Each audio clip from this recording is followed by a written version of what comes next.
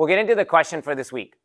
So this has a few good replies online, but the question this week was this: how do you explain the Trinity, and does it matter if you can explain it or not?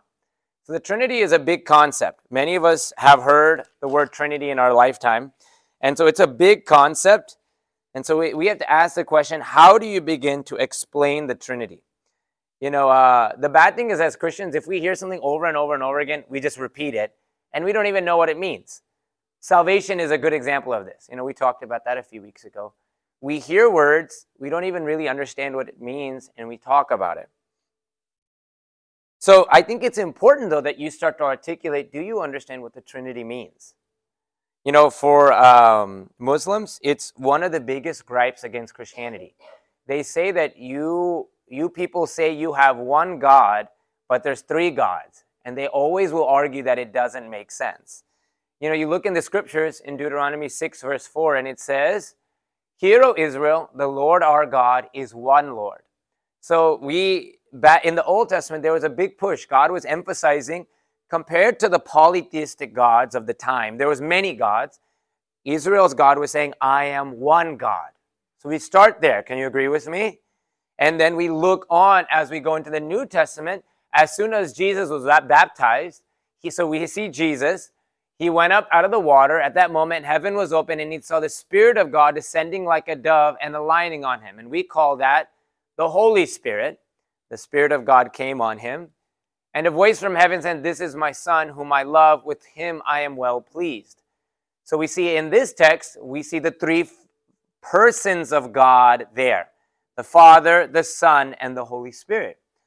So the question becomes then, how do you reconcile that? How can you have one God but three gods at the same time? These are important questions, because here's the thing. We are now at a time where everyone is exposed to everything. So I was actually at a VBS, and there was this little kid. He was 15. I don't even think he's 15. He's 13. And I was like, does anyone have any questions? And he literally brought up the Trinity. And I was like, literally, I talked nothing about the Trinity, but that's what he wanted to ask me. He said, I don't know if y'all know this text, but Jesus says, "No man knows the time or the place when I will return except the Father." And so it said even Jesus didn't know something the Father would know. And so he was like, could you explain that to me? How can Jesus, who's equal with God, not know something that God knows? And I thought, what? You're 13. And you know what it made me think? It's literally, YouTube has probably people from different backgrounds, maybe even Muslim people, who are bringing these questions up. And when a kid sees this today, they don't know what to think. So us being prepared and having an answer can give us some strength and some foundation for what we believe. But I wanted to ask the question, does it even matter if we have an answer to this? So I do want to hear from you guys first, because my goal of a church is not to see everyone just listen to me talk because I sound good. It's all of us articulating together so that we can all become better at expressing who God is. So let me ask, how do you explain the Trinity? Can you? And does it matter if you can or cannot? Maybe I'll get into what I have to say. I will say it was interesting to note most people online said it's not that important. Like, it's good to know, but it's not that important. And I think I'm going to differ. So stay tuned, and I'd like to share with you guys, okay? So the first thing is the image that they use to help describe the Trinity, I think, and it's a good one. I think I have my clicker. So we have the Father, we have the Son, we have the Holy Spirit. We see with the three. And I like this image because the Father is not the Son is not the Holy Spirit, and the Father is not the Holy Spirit. But each one is God. So they are three persons of the triune, of the same being. And you're like, what does that even mean? Like, how do you even explain that? But I do think, like Heps was saying, there's analogies from today. So look at the American government. The American government has how many branches? There's three branches in the American government. What are they? The legislative, the executive, and the judicial. So one government, but three branches. Can you agree with me? I will say, of all governments that I've seen, I think we have a pretty good government the way that it is. But we see there's this idea of all of them have equal, I like what James said, mutual submission to one another. Like, not one of them can overrule the other completely, but there are moments where they can. Does this make sense? So there's a 3 and a 1. We look at the idea of water. Take 1 cup of water, take it to the room. I can put 1 in the steamer, it becomes gas. I can put 1 in a freezer, it becomes ice. I can leave 1 as it is and it's liquid. 3 things, 1 form. So for our God, I believe that there's 3 that are 1. So that's the short answer of, that's my short answer to this.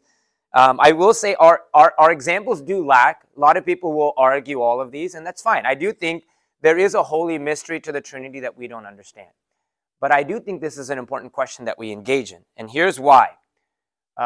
This question matters because the handprints of God are on his creation. Do you understand that? You know, who God is, the architect always puts his style and his design in the architecture. Can that make sense? Like there are designs back in the day that you'd be like, oh, that artist did that. We can tell because of the style. So God has embedded himself into creation. You understand? You know why it's good to love? Because God is love. And he created this world that when you love one another well, you live better. So now you think to yourself, now we understand the nature of God is 3 in 1. What do I recognize? God is a God that values unity. Always. He has embedded in creation that we should be a unified people. Yet this is a big thing that we don't have today. Right? Think about the idea of unity. It's people coming together. Truly. And you wonder why. It's because that's his nature. The nature of God is in us. So when we come together and live a unified life, man, God is glorified because that's who he is. You know, I was thinking about it. The biggest accomplishments, the biggest memories, or the best memories of our life are never when we're sitting by ourselves in a room doing something for ourselves. It's always with people. Think about the memories of your life. Think about what's valuable to you. It's when people come together. But now more than ever, the enemy is separating us. And so I say the question of the Trinity is important because as you begin to engage in the mystery of 3 becoming 1, you begin to engage in your life of, am I unified with people? Truly. You know, I was talking to one of my friends and he works from home. And he was like, at the end of the day, he's so tired. And I said, what do you do? He said, I just work. Like he has a nanny that watches the baby. And then he says he just goes to sleep at night, does nothing else. He doesn't leave his house.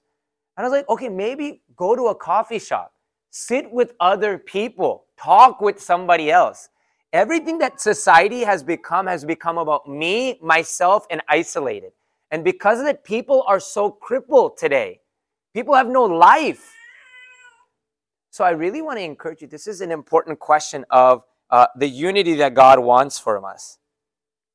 So unity is lacking today. Like, let's think about some of the things God ordained.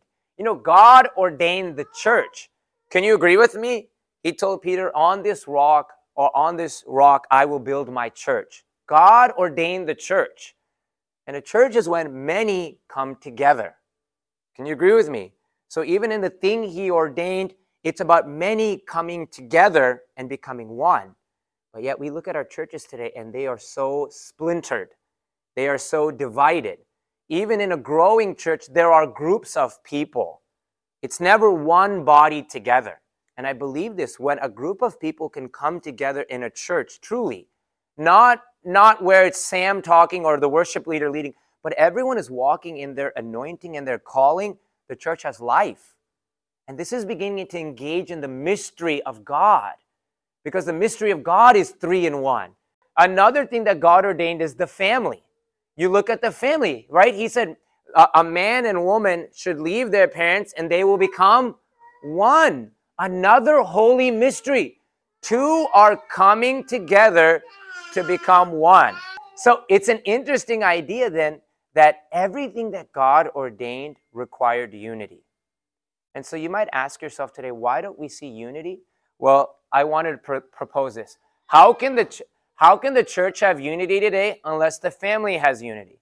You know, like a church is a group of people built up from our families, right? What is a church? A church is a group of a lot of families coming together.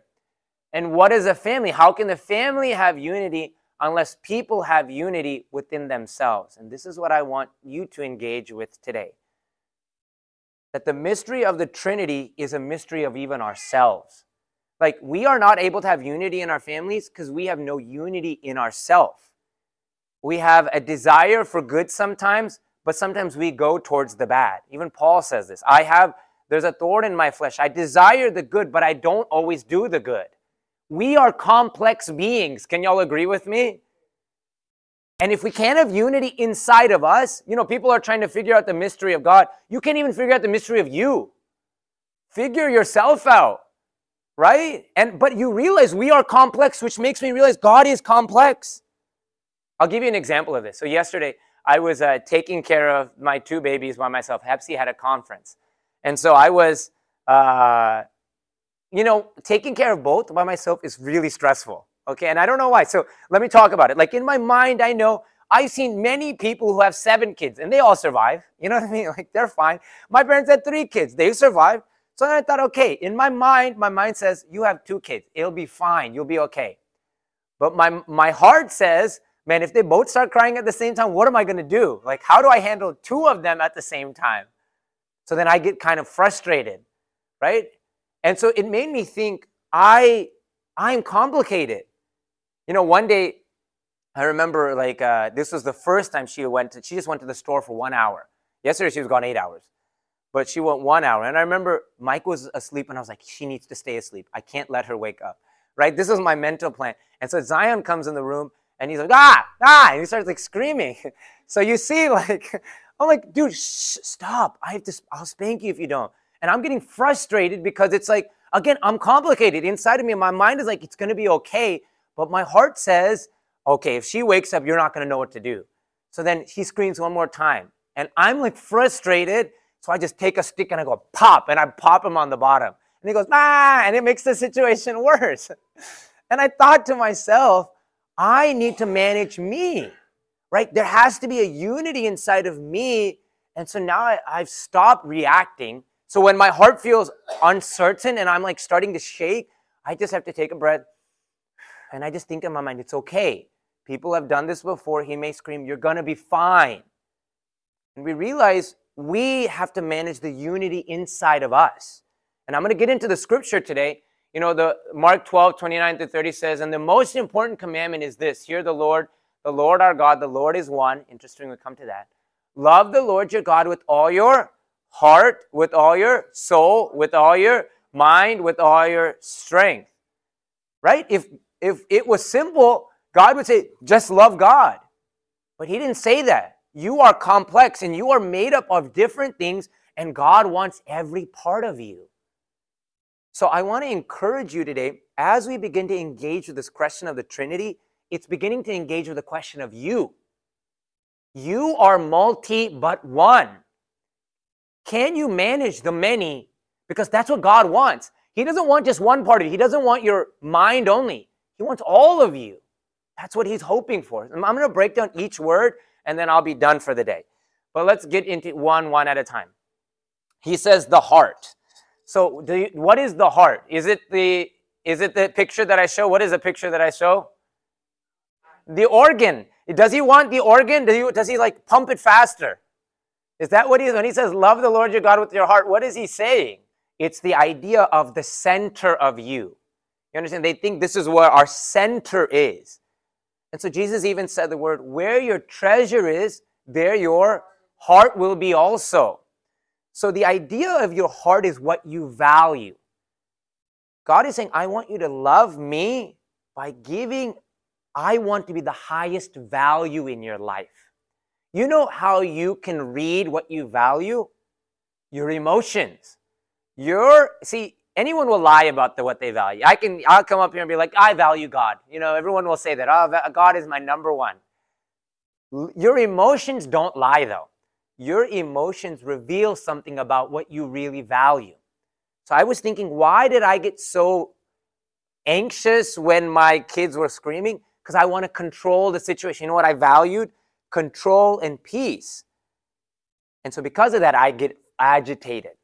And so what God is saying is, I want you to love me by making me the highest value of your life to the point that all of your emotions align. So your emotions are a good indication of your values. So let me encourage you. You know the way you grow your heart to be in alignment with God? So many times our heart will tell us one thing and have an action that it wants us to do. The best thing to do is to do the opposite. This is one thing that really helps me. Like our heart will tell us something and it will guide us through the emotions. Do the opposite thing. If I ever feel upset at Heps and my heart is like, man, she said something wrong to me, I want to say something back, I do the opposite. And I say something nice, or I try to. I'm not perfect. You can ask her, right? So we do the opposite of what we want. When I want to say something rude, say something kind. I had a student this week who was just capital A annoying for some reason, and I didn't understand why. And I just wanted to be like, get out of my class. But instead I had like a Twinkie, or I had a snack. It wasn't a Twinkie. And I just was like, hey, like, let me give this to you. I think they wanted attention. So in that moment, I was like, give me peace. You know what I mean? That's what I want right now. But instead, let me respond with kindness. The way we beat our heart, and it's not, because the things in our heart are very embedded. You know what I mean? It's hard to break that. And the way you break it is by doing the opposite. So push against your heart. And what you recognize is as you do that, that's worship to God. When you love someone when you're upset, that's worship to God. When you say a good word instead of a bad word, that's worship to God. When you are willing to go work for God rather than sitting there and scrolling, that is glory. God is glorified when you do that. So I want to encourage you, worship to God is all parts of you.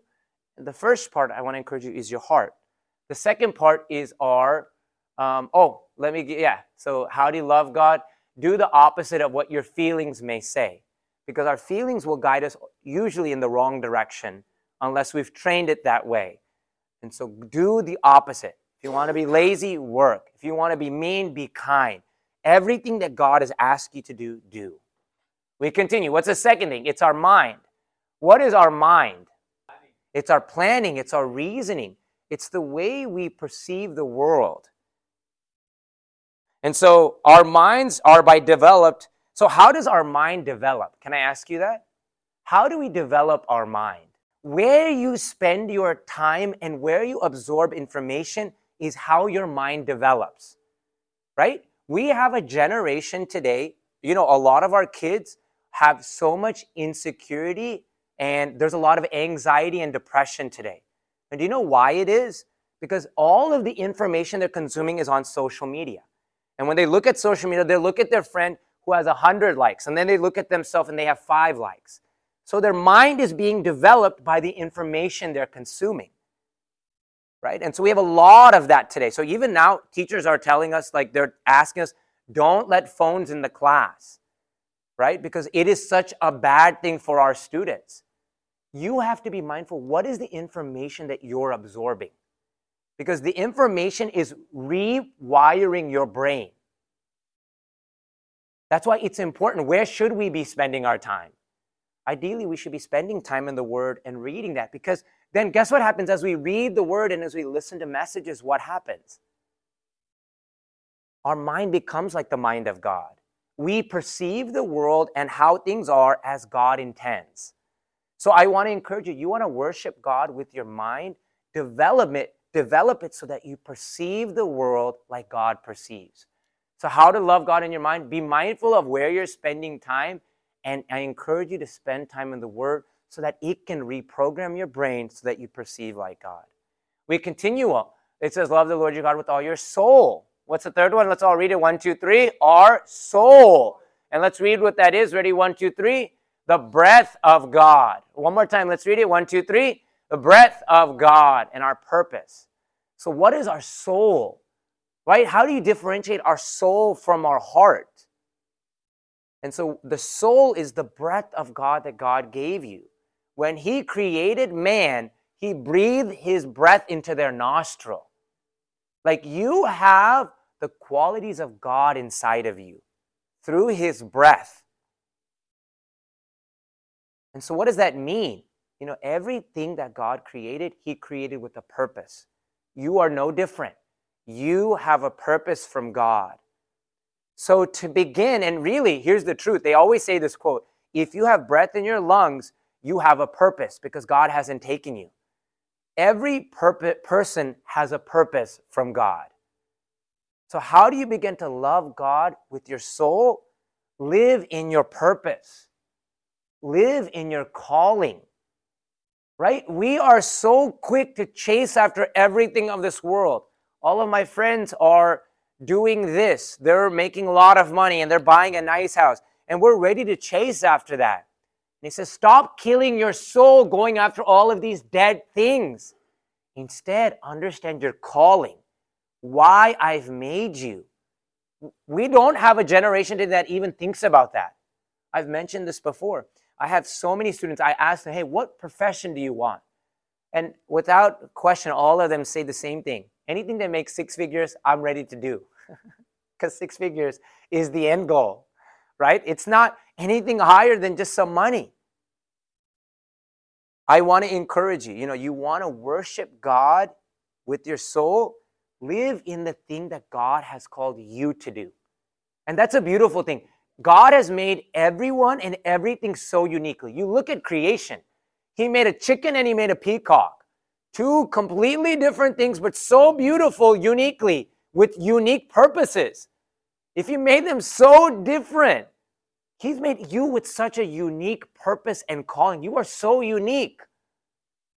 So to worship God with your soul, understand your calling and do that. Think about your calling and live in that.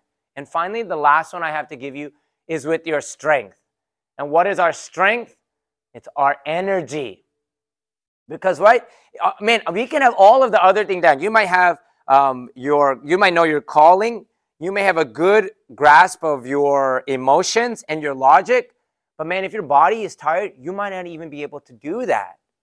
It's important that you worship God with your body, that you take care of it, that you rest at night, and that you sleep. And all of these things together is how we worship God. So how do you love God with your strength? Take care of your body and put energy towards the things of God. So take care of you. So we think, I'm almost done. I'll finish real quick. We think for a second right now. We started with the question of the complexity of God. God is 3, yet 1. Can you agree with me? You are multifaceted, yet one. All of these have to work together for you to worship God honestly and well. I'll give you an example, like the Pharisees. The Pharisees offered their minds to God fully, but they didn't have anything else. And so they missed the mark. You can have one part of this, and if you don't have all of it together, God is not truly glorified. So how do you maintain the balance? Because each one of us is different. I'll tell you this. Like I think I lack sometimes in taking care of my body, right? And I think I lack sometimes in my emotions, right? So how do we maintain those things? Like, because each person is different. Some people are going to be more in their minds. Some people are going to be more naturally in their hearts. So how do we maintain? I'll give you one piece of advice and I'll end. Battle within yourself to maintain unity. Battle in the presence of God. You see, in the Garden of Gethsemane, Jesus is crying he's crying to God, but before he tells the disciples, he says a prayer, my body is downcast within me. He says, my soul. Mark chapter 14 says, my soul is downcast within me. And so what we realize is the soul is what? His purpose. He knew that he was about to walk into a purpose that was very difficult. Can you agree with me? And so because of that part of him was so down. And what did he have to do in that moment so that God could be glorified through his life? He had to submit that part of him. And so I want to encourage you, if you are lacking in any of those parts, you have to submit that to God. God, I don't have a good grasp of my tongue sometimes with my emotions. God, give me grace. In his presence, you go and ask God for the grace so that you can worship him. Maybe you lack sometimes in the ability to walk in your purpose. You're so consumed with yourself that it's just about me. You go to the presence of God and say, God, I need your help. I can't do this without you. It's ironic. We can't worship God without the help of God. The mutual submission thing that James said, they all have to be working together inside of us. So I want to encourage you today, as we're going to partake of the Lord's table together, I just want to encourage you real quick. Does the question of the Trinity matter? I think it does. Even though we may not have all of the answers, we may not understand it fully, we learn something about the nature of God. God is three, yet one. And what we learn is that creation is built the same. We are many, yet one. We are built in the nature of God. We are built in the nature of God, but yet one. So all of it to say, as you engage in this question, I want to really encourage you, you have to engage inside yourself. Have you offered yourself fully to God in every part of you? Because God is interested in that. And if you lack that, if you look at yourself and you're like, I'm not very good at this, I don't control my emotions, or for me personally, like I said, my emotions, and even sometimes my calling. Sometimes my calling can be hard. But all I have to do is go into the presence of God and say, God, I need your grace. I submit my selfishness. I submit my emotions. I submit myself to you. And as we do that, guess what happens? God gives you grace. Just as he gave Jesus grace, we are given the grace to live into the calling we have.